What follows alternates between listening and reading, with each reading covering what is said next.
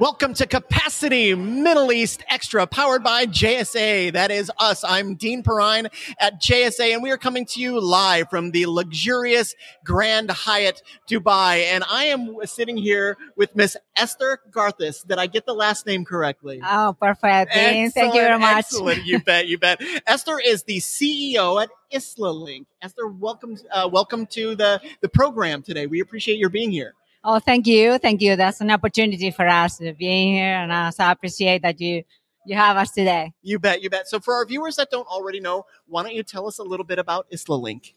Yes, sure. Islalink is a company that it was incorporated 20 years ago. Okay. So we have operations in Spain. Mm-hmm. We started by building the connectivity from the Balearic Island to mainland Spain. Mm-hmm. And then the Canary Island and Morocco and a few other cables like we started the design like Xtra that connecting Lisbon with Brazil. Mm-hmm. So what we do is we're basically a neutral infrastructure company. Mm-hmm. So we provide services for other carriers to make able to build their businesses. So I understand that you had a very recent launch too. Some yes. Pretty big news. Why don't you tell us a little bit about that? We are very excited about that because we're just about RFS for our Ionian system. This is a system that will connect Milan to Athens. So we've built a new brand submarine cable between Crotone, this is the Calabria south part of Italy, to Preveza and the western part of Greece. Mm-hmm.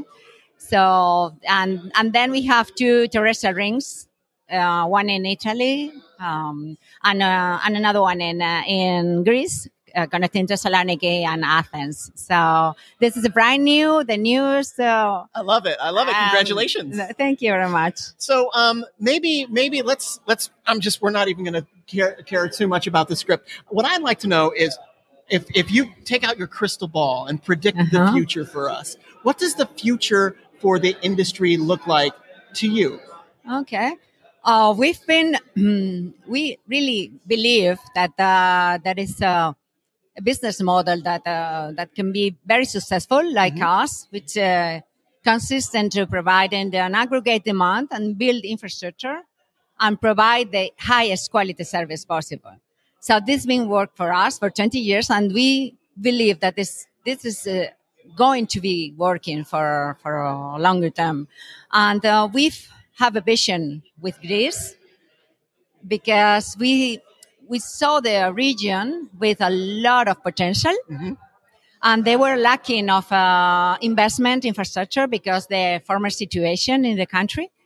But we believe that this is a high potential region because they geographically they can be data hub for the future. Yeah. So that's why we invested in the region, and on top of providing services to local Greece carriers that are bringing their traffic to FLAP, we believe that this could be an alternative route and the fastest route for bringing traffic from east to west.